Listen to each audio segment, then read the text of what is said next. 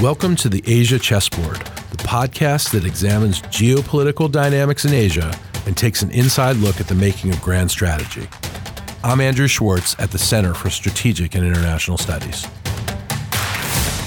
This week, Mike is joined by General Charles Flynn, Commanding General of U.S. Army Pacific, to discuss the role of the Army in the Indo-Pacific. They touch on the history of the Army's engagement in the region, the foundational capabilities of U.S. Army Pacific, coordination with allies and partners, and threats to the regional security environment.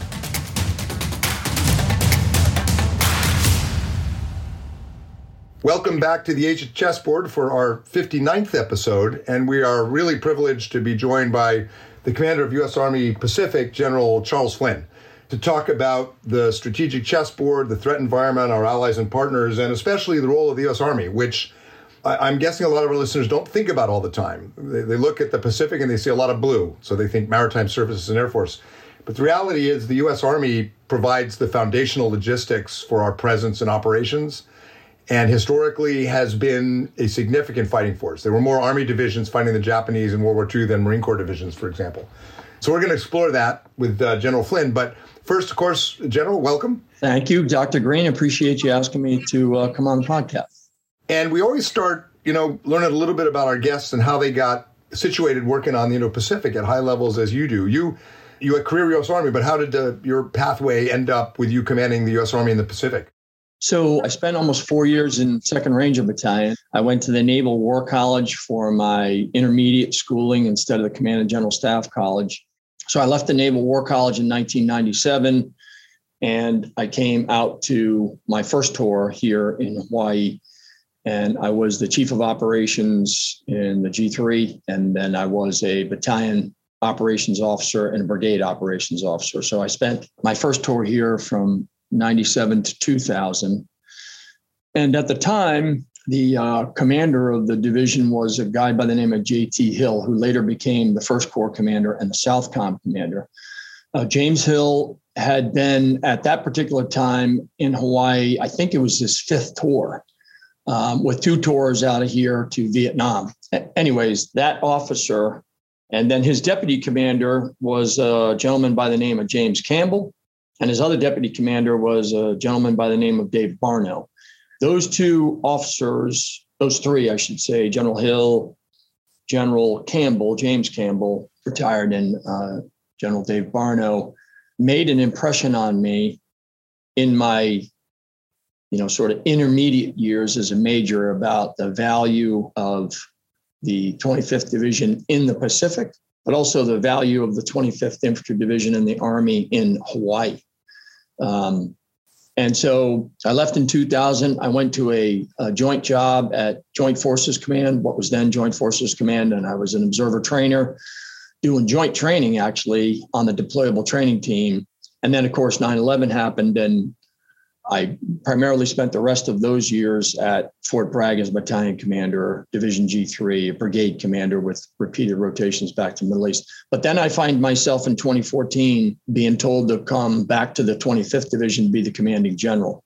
And so in 2014, I arrived again for the second time, 14 years later.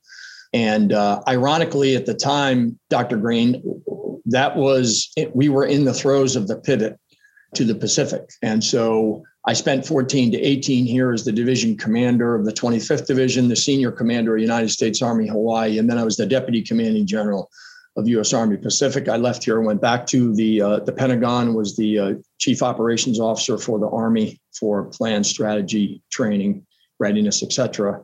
And then I was honored to be able to come back to the very headquarters I was the deputy commander in 2021 and be the commander. So basically from 2014 to 2022, I've sort of been out of the area for 3 of those years, but having spent almost 8 of them here, and then the previous 3 years. So almost a decade of my time out here. So I'm honored to be able to do it. And we're glad you're out there. My brother worked for Stan McChrystal as a Marine major, and said he was the hardest charging CO he ever had, and made him do more PT than any Marine Corps general officer he ever worked for. So I'm sure you were in really good shape when you were working for Stan McChrystal. When you went to the Naval War College, did that kind of hook your interest in Asia? Because the Naval War College, Alfred Thayer Mahan, I mean, a storied history of studying strategy. Did that start to kindle some interest?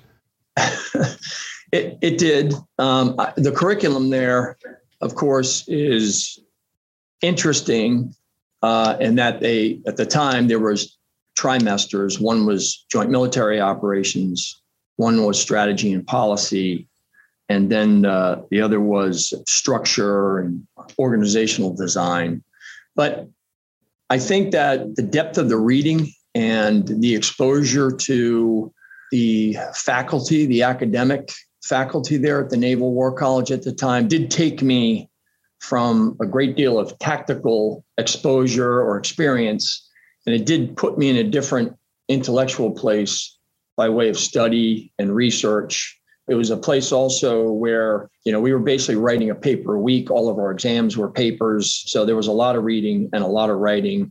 And to your point, there was a fair amount of the academics that was based on Asia and the Indo-Pacific, or the Pacific at the time. And then I took a fair amount of electives, I think, that helped me understand this part of the region as well. I did know when I got there that I was coming to Hawaii, so my head may have been that way. And I did get exposed a little bit to it when I was in 2nd Ranger Battalion, because it was at what is now Joint Base Lewis McChord, or Fort Lewis then in Washington. So there was a degree of that that I was paying attention to even there. Getting to the role of the Army in the Indo-Pacific theater. So you've done, it sounds like 10 plus years in that theater, close right? To 10, close. How has the Army's role changed? Now they're at the top, but how have you seen it evolve and change in those 10 years? Yeah, so I think my first tour here, obviously this is before the global war on terror and the commitments that we had across the Middle East. I think the 25th Division has always been recognized as the Pacific Division. And I think the important recognition of that is actually from the region. And because of its history in the region, in the various campaigns, the 63 campaigns, actually more than the rest of the campaigns combined across the globe, largely the 25th Division has played a central role in that. But I would say then that what the 25th Division was primarily doing was staying very focused on the Korea plans and then doing the exercises in the region. By the way, a number of those exercises still exist today. Quick story, Dr. Green. In my recent visit to Thailand, the chief of army is a guy by the name of General Narongpong. General Narongpong was a battalion S3 for a battalion that participated in Cobra Gold, and he did the airborne operation into Thailand. Well, I was the battalion S3 of Battalion 127, and we were matched together during that exercise, not knowing one another and not knowing certainly that he would end up being the chief of the Thai Army and I would end up being the commander of U.S. Army Pacific. And we just got that connection in the last 9-10 months while I've been in command. So I think that is part of our relationships with them. And so the region recognizes that this division, the 25th Division, is part of a bigger organization called the Theater Army. And I think when I was in the 25th Division, I'm not sure that I fully recognized that. But when I came back to be the commander of the 25th Division and the pivot began, then the Theater Army, in fact, my command went from a 3-star command to a 4-star command. And the recognition of that was pretty substantial in the region and across the Army. Well, let's go right to that. Partnership engagement alliances. When Vince Brooke, I guess Vince Brooke would have been the first commander of USAR PAC as a 4-star billet. That's right. And Vince was here when I became the 25th commander, he was the first commander here and had gotten here about 9-10 months before I showed up. And we had him speak at CSIS when he took on that role. He was outstanding in Korea as well. But he used to make the argument, which got people's attention in Washington, that most of the CHODs, most of the chiefs of defense in this theater are Army.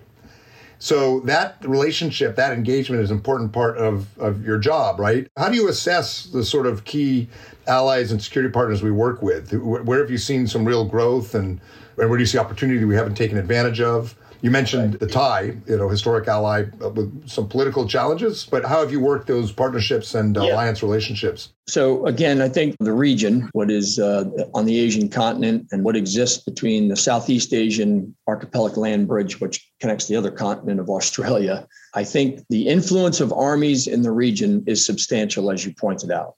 The armies in this region, and as you're noting, I think at the present moment, we have 22 chiefs of defense that are also Army generals. So then you also have 30 Army generals that are in charge of the armies. So land power and armies in this part of the world play a central and very important role in stabilizing the region. I've said publicly and I've written that the armies here in this region and land powers in this region, they really are the security architecture that bind the region together because they play a central role in protecting national sovereignty, the borders, the people, the resources that maintain a stable, free, and open and international rules-based circumstances for each one of the countries. And so to your question, yes, Army leaders play an influential role both as chiefs of defense and as Army generals. 4 of the last 5 countries that I visited, their chiefs of defense are Army generals, and their Army chiefs are, of course, Army generals, and they're likely to be replaced by those Army generals. So those relationships really matter, and the region is widely influenced by that role that the armies play here. And I imagine when you're engaging the Chief of Staff for the Ground Self-Defense Forces in Japan, for example, versus the Chief of Staff of the Army in Brunei, it's a different kind of dialogue. But what constitutes success for you when you're engaging with your counterparts? It's obviously about trust. Is it about access, capacity building, resilience? What are you kind of looking for when you come? You just had a big tour in Southeast Asia. What do you look for as success when you have these engagements? Simply stated, Dr. Reen, it's just creating a relationship. And from a deeper, honest, open relationship, then opportunities will emerge. So I think that being able to sit down, look each other in the eye, share our concerns about security through one another's perspectives, and then talk about our experiences in the region, allow a better, a deeper, a more candid and frank exchange of ideas. And so when to your question of success, I think success at my level with them is to create a relationship where there is increasing trust that then translates right down into the very force of, at least in my case, the Army. And then if that Army general, like General Yamazaki in Japan, who obviously was the previous chief of Army, if that then translates into a broader degree of trust with the joint force and the military, because the influence that an Army general plays, then that's beneficial. And I think that that's helpful not just to the Army and land power. I think that's helpful for the joint force. So I think it's really just a relationship. And I think that relationship continues to build opportunities and create opportunities between our forces and our countries. Yeah, this came home to me in a very, very tangible way in 2004 and 5 when the tsunami hit.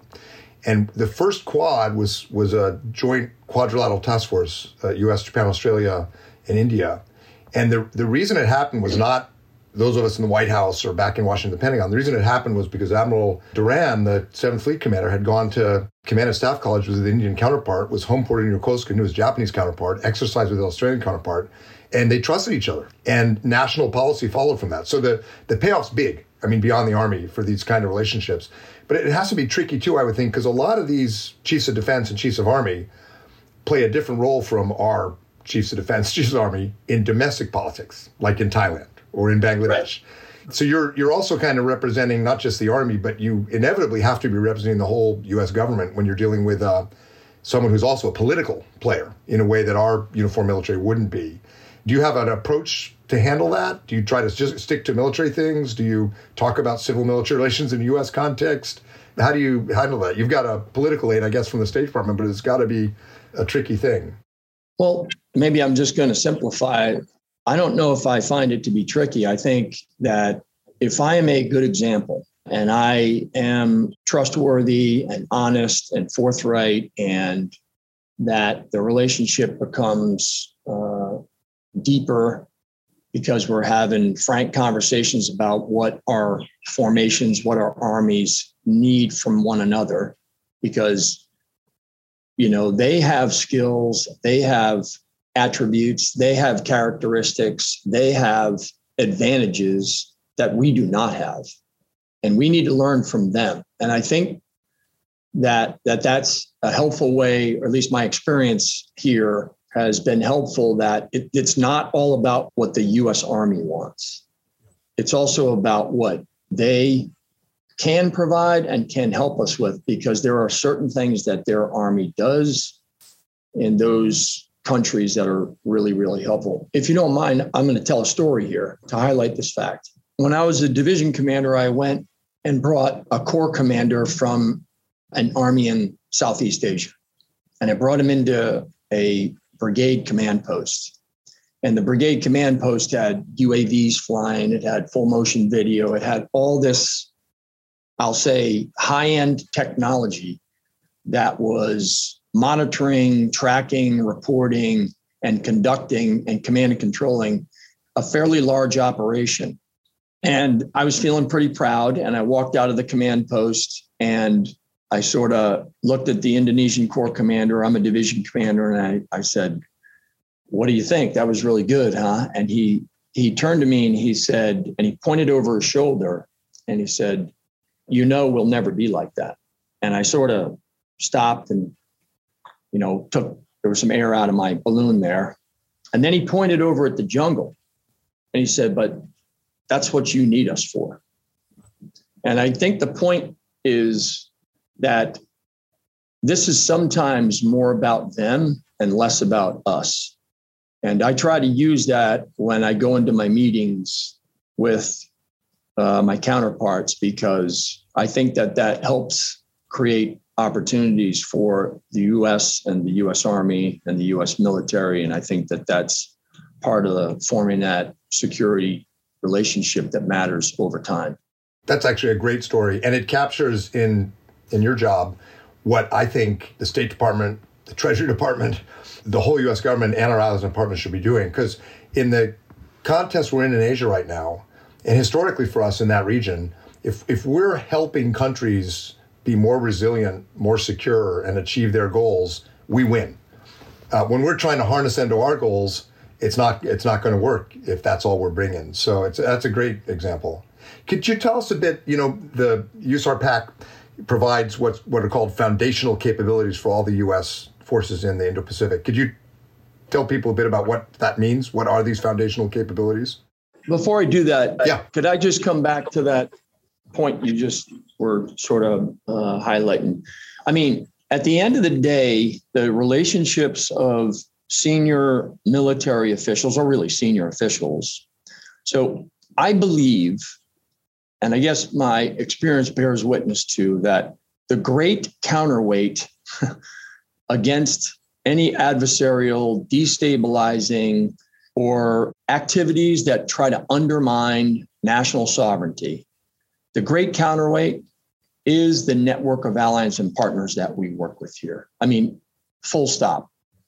That is the great counterweight, because if the neighborhood is friendly to one another and we're working to achieve one another's aims, objectives, and goals and trying to help, then that will be the greater good and the best counterweight that we have to destabilizing activities, namely from China. But there's also from North Korea, and there's also from Russia, and there's also from extremist organizations. If I can, I'll jump over to the question, Mike, unless you want to respond. No, Mike, you're absolutely right. Yeah. I completely agree. So the foundational capabilities, yeah. So often, misunderstood and not well represented is that the theater army, and by the way, the largest theater army by more than 2 times is the theater army that I command, honored to command. And in this theater army, we have commands that we refer to as enabling commands. Those enabling commands are things like integrated air missile defense, sustainment, contracting command, civil affairs, engineer, corps of engineer, vertical and horizontal engineers, port opening capabilities, police. It's just, there's 13 flag officer commands that represent enabling capabilities that I refer to as foundational to the joint force. My secretary talks about them being the backbone of the joint force. And I think that those capabilities give us scale and capacities in the theater that allow for freedom of maneuver, freedom of action for the joint force commander, because they bring scale and they bring command and control, and they bring the ability for headquarters to become coalition, joint, interagency, and multinational literally overnight.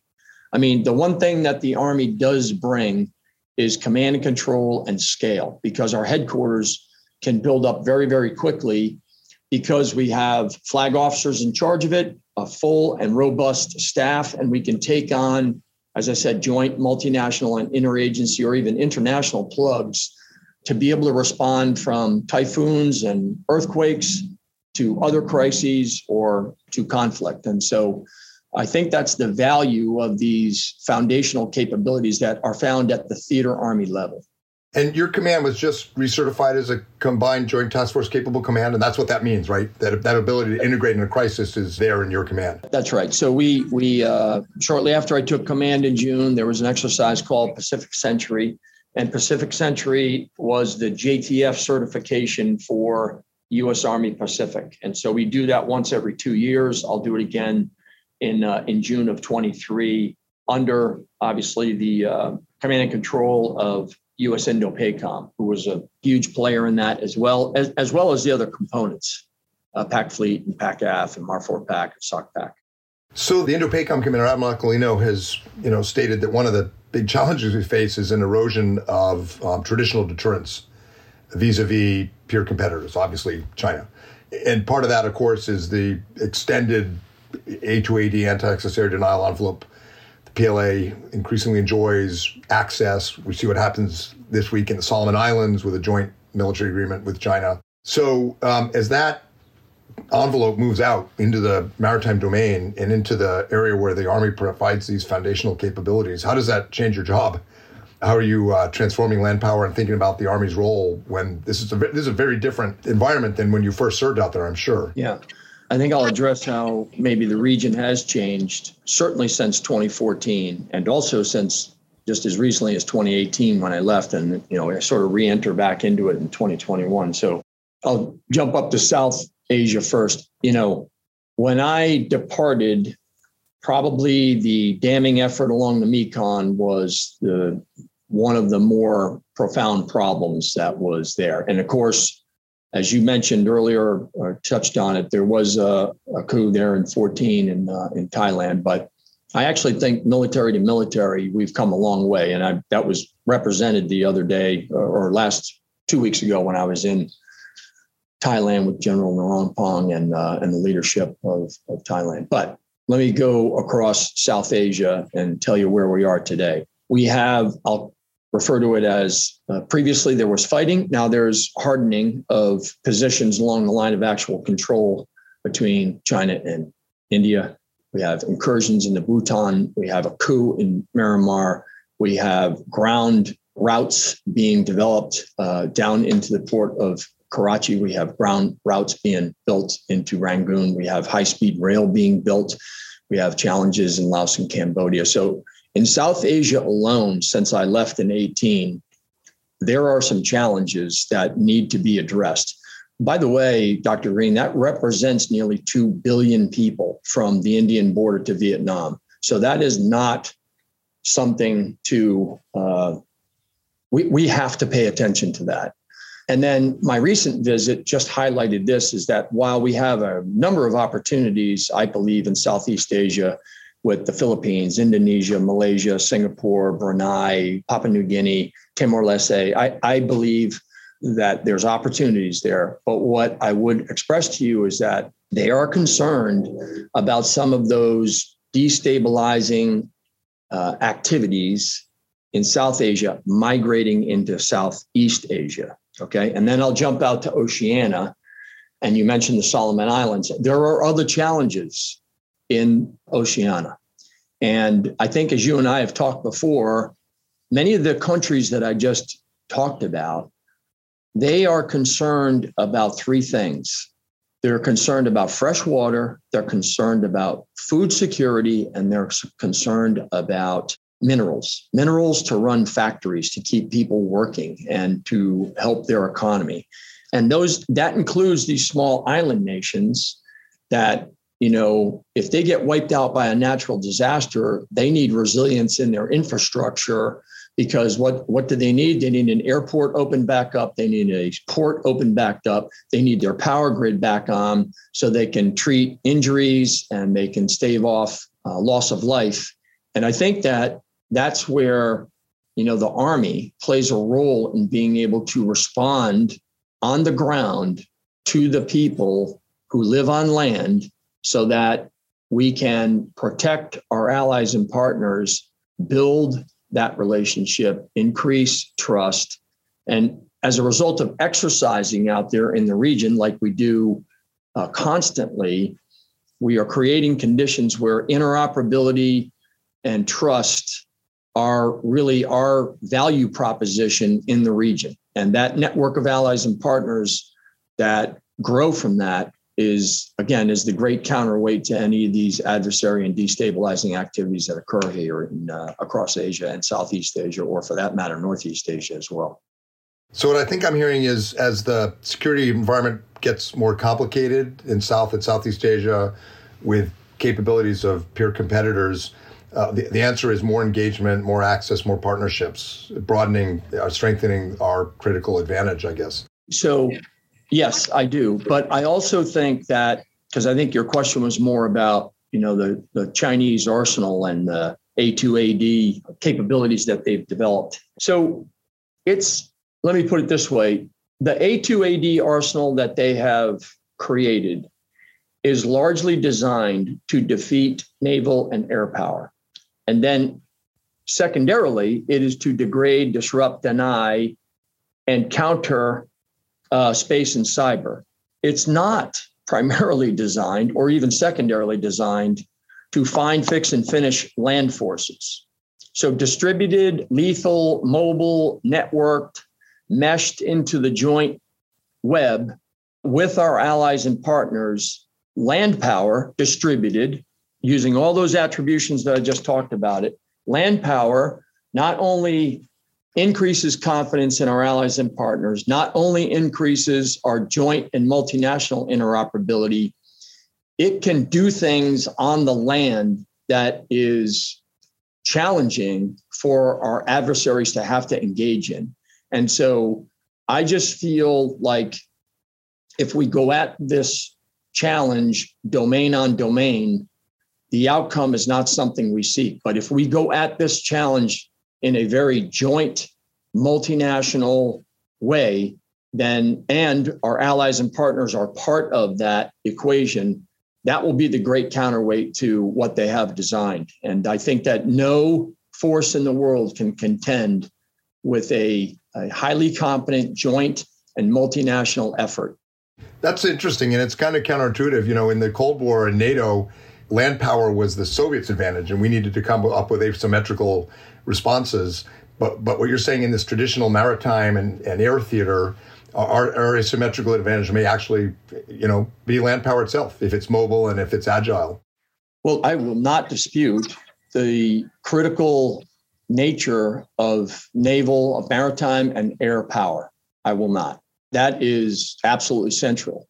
But land power, distributed, networked, lethal, mobile, and meshed, networked to the joint force on the terrestrial layer, the aerial layer, and the space layer, one that can operate in all domains, one that can have impacts in all directions, and one that is conducting operations in every dimension, the human dimension, the physical dimension, and the information dimension. I think that overcomplicates the problems for adversaries here. And that, to me, along with our allies and partners, that is the great counterweight to their efforts. Really interesting. When I hear that, what I think is, if you're talking about mobile distributed network, you're talking, if I'm thinking about this correctly, you're talking about a different kind of Army officer than the kind of Army officer who worked in this theater maybe 30, 40 years ago. You need captains, lieutenants, majors who know the theater, who know their counterparts, who have some sense of the history and the cultural context, different kind of geography. Are you getting those young officers and NCOs coming up in the force to do this new strategy? Yes, we are. So let me touch on that a little bit. So this is where multi-domain operations come in. This is where the multi-domain task force comes in. This is where a redesigned First Corps comes in, our 3-star operational headquarters out here. This is where the Security Force Assistance Brigade comes in. So this is all about, when the Secretary of Defense says, integrated deterrence, my translation of that to the tactical leaders is the sum total of capability, posture, messaging, and will. And then the intent from my joint commander, Admiral Aquilino, is to think and act and operate differently to seize the initiative. Well, my interpretation of that is, and I translate that into, we're going to take new formations, our signature formation, like the multi-domain task force, and other new organizations like the Security Force Assistance Brigade. We're building a theater fires element in my headquarters. We're likely to have another multi-domain task force out here in the Pacific fairly soon.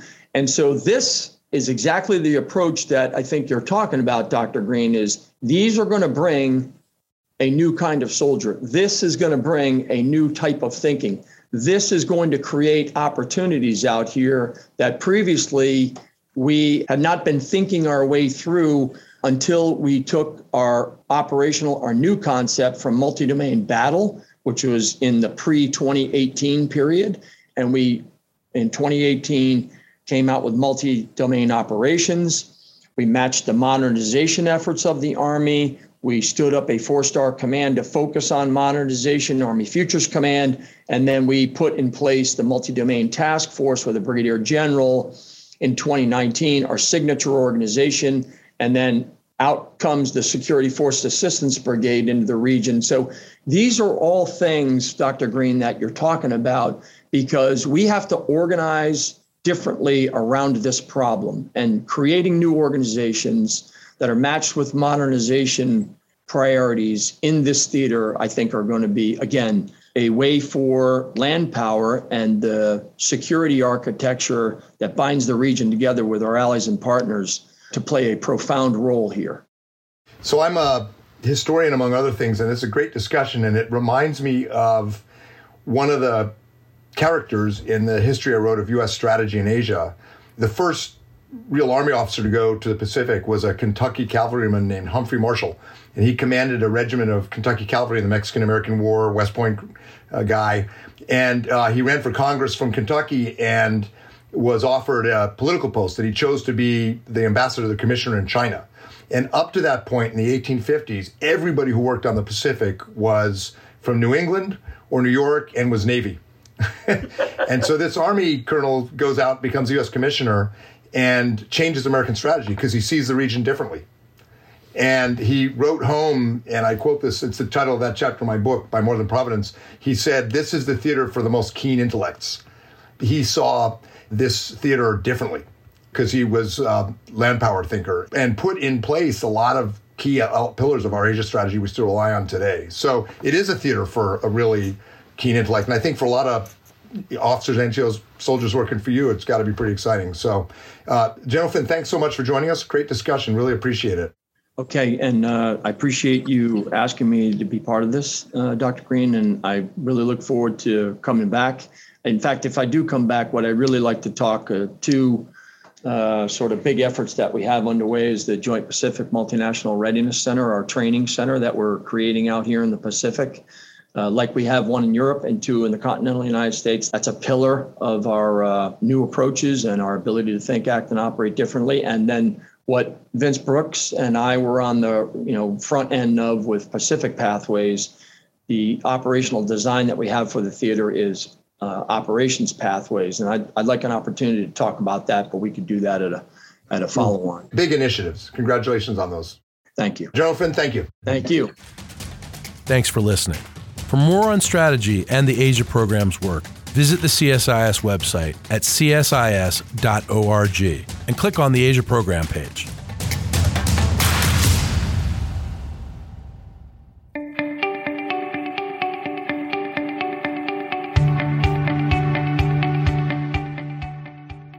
Hi, Asia Chessboard listeners. I'm Bonnie Lin, Director of the CSIS China Power Project and host of the China Power Podcast. I'm inviting you to listen to our conversations with leading experts on the challenges and opportunities presented by China's growing power. We discuss topics such as Chinese military capabilities, China's relations with other countries, and critical issues in U.S.-China relations.